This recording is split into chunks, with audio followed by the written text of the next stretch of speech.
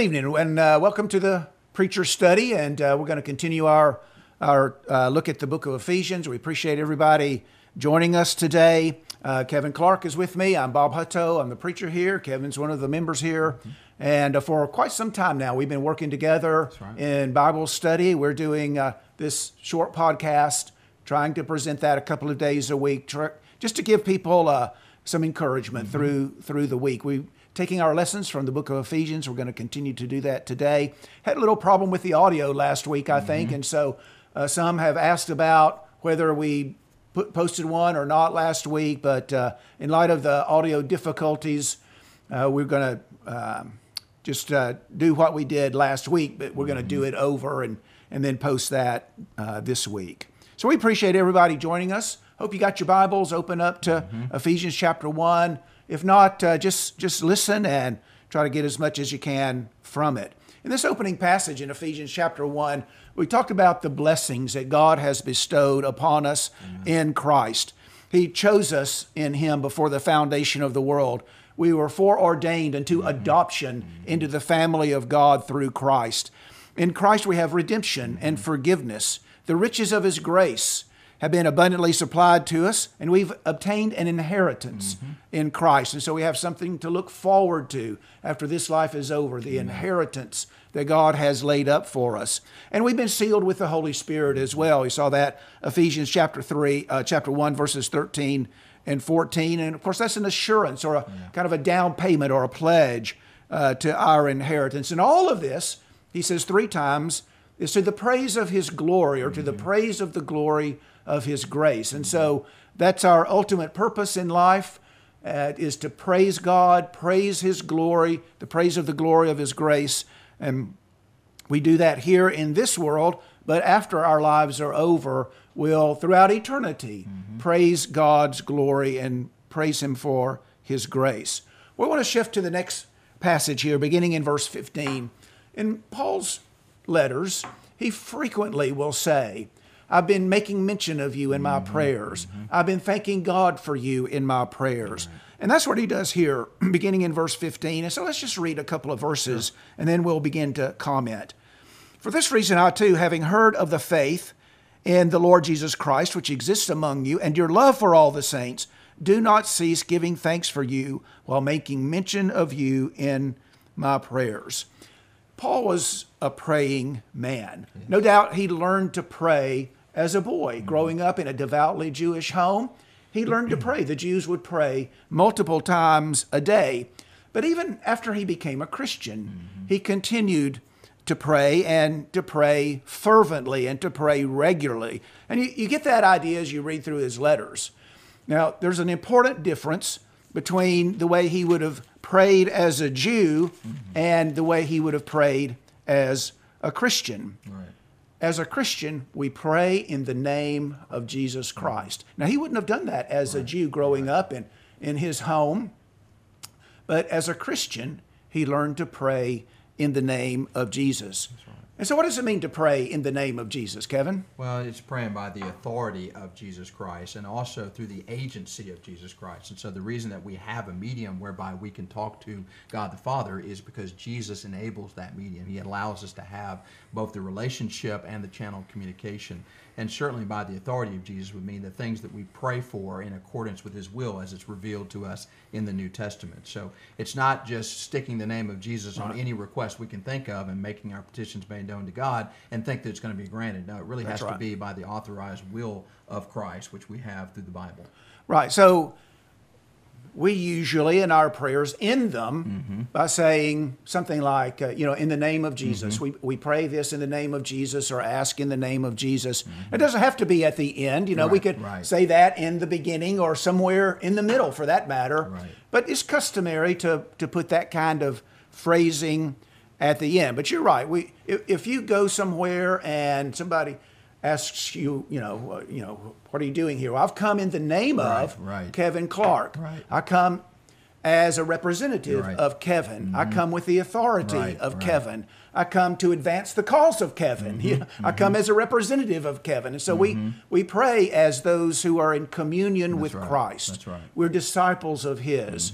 We advance his cause in the world. Amen. We're dedicated to him, and we come in his authority, not our own authority, but his authority.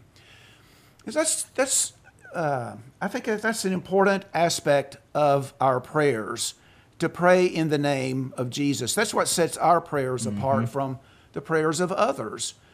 When our children were growing up, we might go to a school function of some kind, a PTO or something like that. Yeah. And the people there, some of them would know that I was a preacher. And so they would ask me, Right. would you lead a prayer for us to begin our meeting? Yep. And I would tell them, Yes. Now, I'll be glad to do it, but I Right. want you to know. Right. I pray in the name of Jesus. Exactly. And, if you don't want me to pray in the name of Jesus, you need to get somebody else, because that's what I'm going to do. That's right. And it always worked out. They didn't have any objection to that. But that's what distinguishes our prayers from others. Right. Sometimes I hear people say at the end of their prayers, we pray in your name.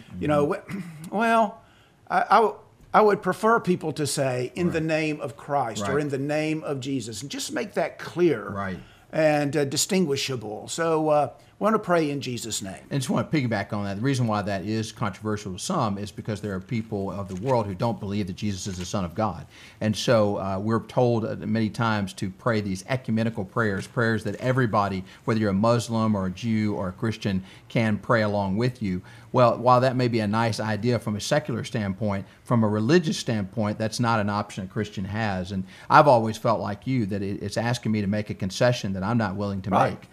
Because it's very clear from the Bible that we are to invoke the name of Jesus Christ when we pray, and for me to back away from that. But what I do, as you do, I will tell people in advance, this is what I'm going to do. Now, if that's going to cause a problem, I don't have to be the one to lead the prayer. Right. But 9 chances out of 10, people go ahead and say, that's fine. In our part of the country, that's usually okay. Now, in That's other right. places, it might not might be. not. That's right. But here, my experience is that that's okay. Amen. So Ephesians 5, verse 20, always giving thanks for all things in the name of our Lord Jesus Christ to God, even the Father. That's right. And so, just that idea, Paul prays.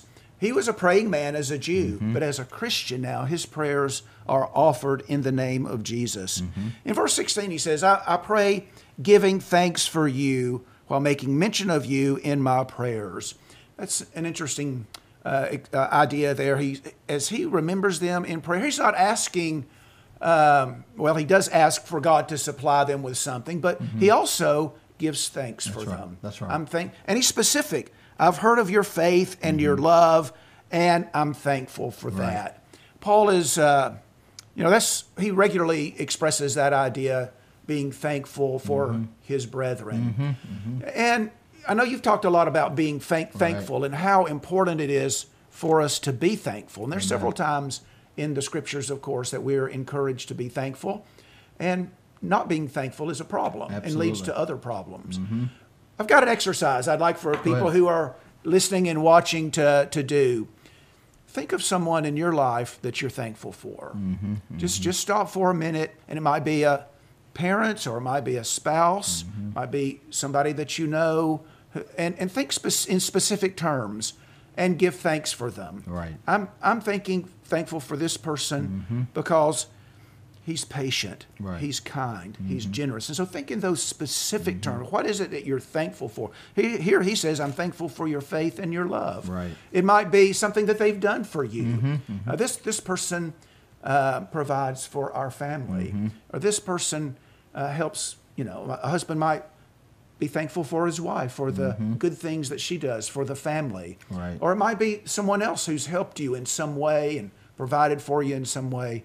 And so take some time today, or in the coming days, or it might be, make this a regular part of your prayers, of being thankful for someone and for a specific reason. Absolutely. One of the things that is interesting is that he is giving thanks for them. And here, a lot of time when we think about prayer, we think about praying for physical healing or physical recovery from surgery, all of which are legitimate uses of prayer. But this is the idea of not necessarily asking something, although later on he will ask for something on their behalf, but it's more just being thankful for brethren. And in this case, it's because of their love and their faith. And, there are people out there that you're just thankful that they are on the Lord's side. I've met people, and you think about how much they add to the cause of Christ. Certain preachers come to mind, or maybe brethren in your congregation congregation that you just think, I'm just so glad that that one is in the Lord's army. And of course, you also can think about things that people have done for you over the years. I've had brethren open up their home to me, provide meals for me, just do all kinds of things to help out. And it's just a wondrous blessing that we don't want to take for granted. And one of the nice things about the exercise that you're challenging people to do, it forces us to actually think through, oh yes, these people are a blessing to me, and here's how, and I don't want to take that for granted. Right. Very good. So just do that. Think about that. Maybe today, maybe tonight, as things settle down in your life and you're getting ready to close the day. Give some thought to the people that have helped you, or the people that have had a good influence on you, and just say a little prayer of thanks for them in your life. Amen. He goes on to talk about the content of his prayer in the passage. I pray that the eyes of your heart may be enlightened. That's verse 18. I pray that God give you a spirit of wisdom and revelation in the knowledge of Him. And so he is asking that God give them things, not material things, Right. but things like understanding Yes. and knowledge and wisdom. And those things are basic to doing the right things, understanding and wisdom and knowledge. And so we don't want to neglect that as well. But perhaps we can, just going to close here in just a moment, but just think about our prayers, praying diligently, praying fervently, being devoted to prayer, being specific in our prayers, giving thought to specific people and reasons that we are thankful for them. Absolutely. Anything you'd like to add as we kind of bring this session to a close today? Well, the thing I like about this, too, again, so often I fall into this trap. When we think about prayer, we think a lot of times about physical things that we ask for or thank God for in terms of our dwelling place and our blessings physically and materially, recovery from illnesses, or surgeries, things of that nature. I love the idea of taking it beyond that and praying for others in terms of spiritual things. Right. And I can't remember the last time that I heard a prayer really like this one, where you ask for somebody to have their eyes of enlightenment opened up to the power of the gospel and the riches of his inheritance and the hope of his calling. And so maybe we need to remind ourselves that when we pray, whether it's publicly or privately, to pray not only for physical blessings for others, but pray for spiritual blessings. That's not inappropriate, as we see from Paul here. Very good, very good. We live in a physical world, and physical things sometimes dominate our thinking, but we sure want to. And it's not inappropriate to pray for those things. Jesus taught his disciples to give us this, God give us this day our daily bread. That's right. So that's not inappropriate, but also these spiritual things as well. Absolutely. We appreciate everybody listening in today and watching us.